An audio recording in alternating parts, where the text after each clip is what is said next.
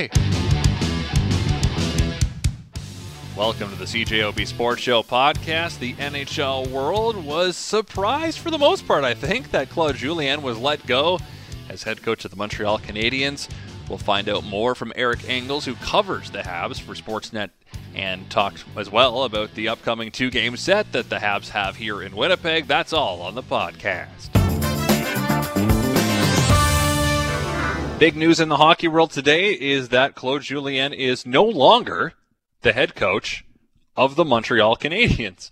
It's a move that I personally did not see coming. It was not on my radar. We're going to find out now if it was on the radar of our next guest, Eric Engels of Sportsnet. Eric, did you see this coming? Well, if you read what I wrote last night, certainly saw that the writing was on the wall. I had an inclination that it was. And, that's kind of this business, right? It's a results business. And when the owner of the Montreal Canadiens spends over $100 million in the offseason, and the expectations rise significantly, and then only more so after a 7-1-2 start, an 8-game skid is dangerous territory. And Claude Julien was given an extra week to kind of right the ship with the Canadiens off for 6 days between games. Marc Bergevin felt he didn't want to do anything in haste, but him and Kirk Muller end up paying the price for the fact that the team just didn't respond the way he had hoped. And this is a short season, and you got to move quick if you're gonna save it. So he did. Yeah, your headline last night, Julien's seat gets hotter as loss to Senators extends Canadian skid. The end of that game was a bit controversial with a goal being waved off. If that goal was counted, would he still be coaching them today? Maybe for a game or two.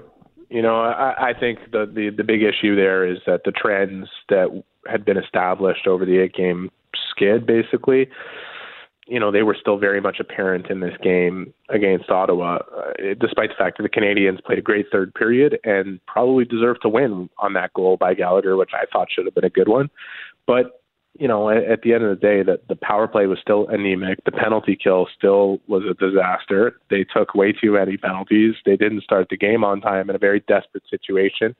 And a lot of the frustration that was around that they had focused so much on their attitude and changing going into that game, to have a start like that, it was very clear that the message just hadn't sunken in. So it's just a tough break. I love Claude Julien. I think he's a phenomenal coach. I think he's a great man. And that is this business sometimes. Even great coaches and great people end up on the outside looking in.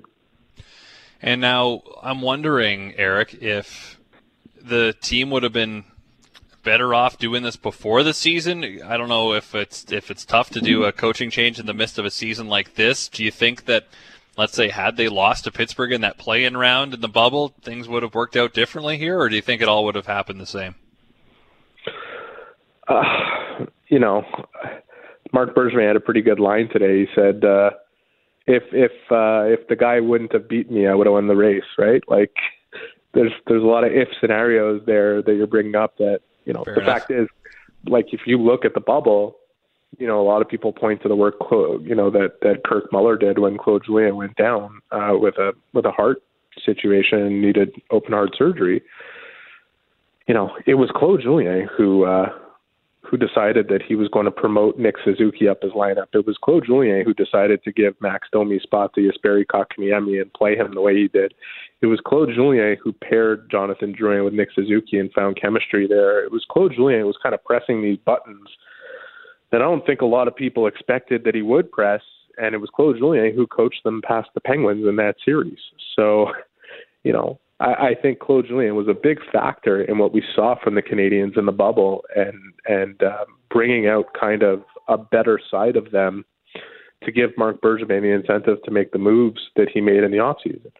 If the Canadiens don't beat the Penguins and if they don't essentially outplay the Flyers in a 6-game loss, at least to a degree, obviously the Flyers deserve to win that series, but Montreal could have won it the way they played.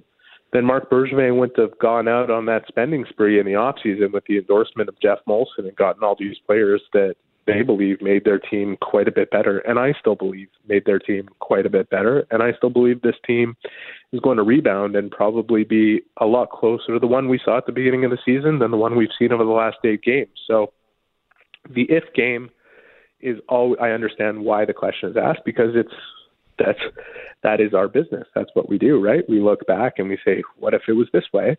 But it's not, and everything happens for a reason. And in retrospect, I don't think anybody could have seen this all playing out the way it did, from the moves that were made in the offseason to the great start to the downhill plunge to Claude Julien losing his job. But I know one thing's for sure.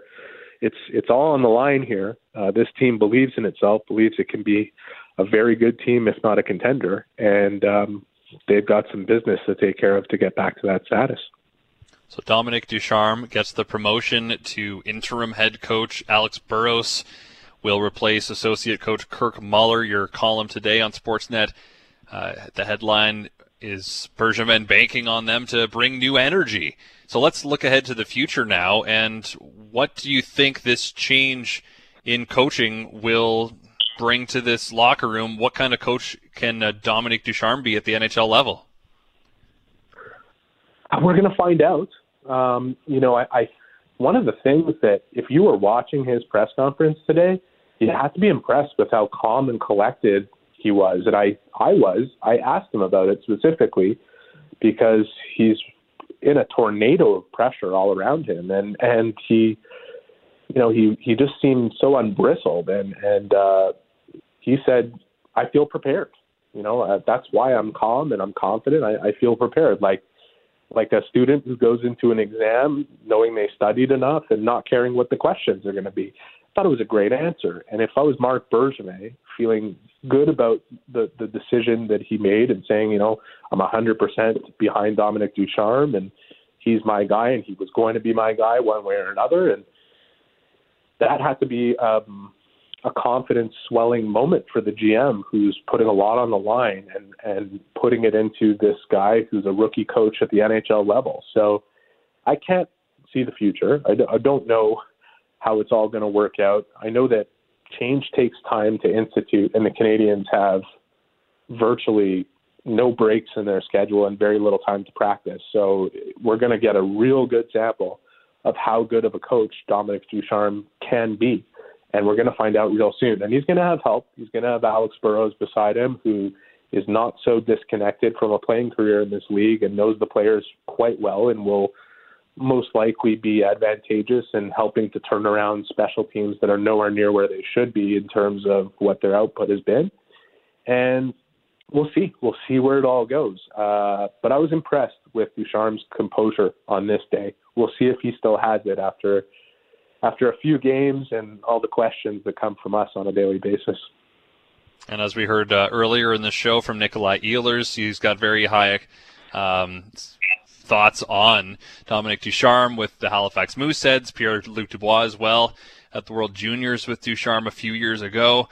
There are connections between Ducharme and here in Winnipeg, and that's where his coaching career and the NHL will begin tomorrow night. How do you think the Montreal Canadiens match up with the Jets, a team that, curiously, they haven't played at all yet this season?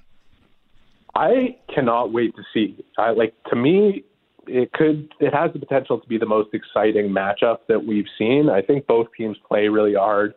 I think, the one thing that we've seen over the last number of years with the Canadiens having an even weaker addition than the one they have right now is they played with a speed that rocked the Jets back on their heels. And I think the Jets are going to be prepared for that now. They've been exposed to it for a couple of years where they didn't do as well against it. They have, 9 games against each other this year. There's going to be some back and forth here.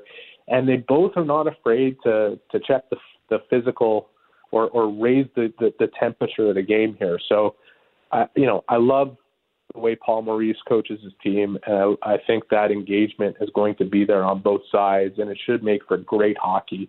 And, the real dynamic at play here is the depth of the Canadians versus that star-studded top 6 of the Jets. And we'll see which system prevails over the season series. But there's a lot on the line even as they enter a first game against each other, and considering where they are in proximity to each other in the standings, it only helps the level that I think we're going to see. So I don't want to overhype it, but I think we're going to see great hockey. What about net? Connor Hellebuck's been pretty solid this season. Carey Price has a save percentage below 900. Is there a perception in Montreal that he's been having a bit of a down year? I think the perception in Montreal is that he could be a lot better, and I think the perception from Carey Price and the Canadiens is that he can be a lot better. And last night's game against Ottawa was almost his season in a nutshell. Not almost, it was exactly that. He made so many unbelievable saves in that game and let in 2 to 3 goals that just you don't want any goalie to let in, let alone Carey Price. So he's got to work on that. I think one of the things that's kind of undersold here on the Price factor is that he's not used to playing as infrequently as he has this season. And that was the plan that they, put into place in bringing in Jake Allen for that specific reason, to give him that rest. So there is a rhythm factor, and the Canadian schedule hasn't helped that because it's been lighter and it's about to pick up, and so he will have a chance to get into more rhythm. The other thing is that he hasn't had the pressure of having a goaltender behind him that's as quality as Allen is since Halak was around, and we're going back over 10 years. So there's an adjustment there. There's a mental adjustment there. I'm not making excuses for Carey Price here. He has to be a lot better, and all of that shouldn't matter at the end of the day.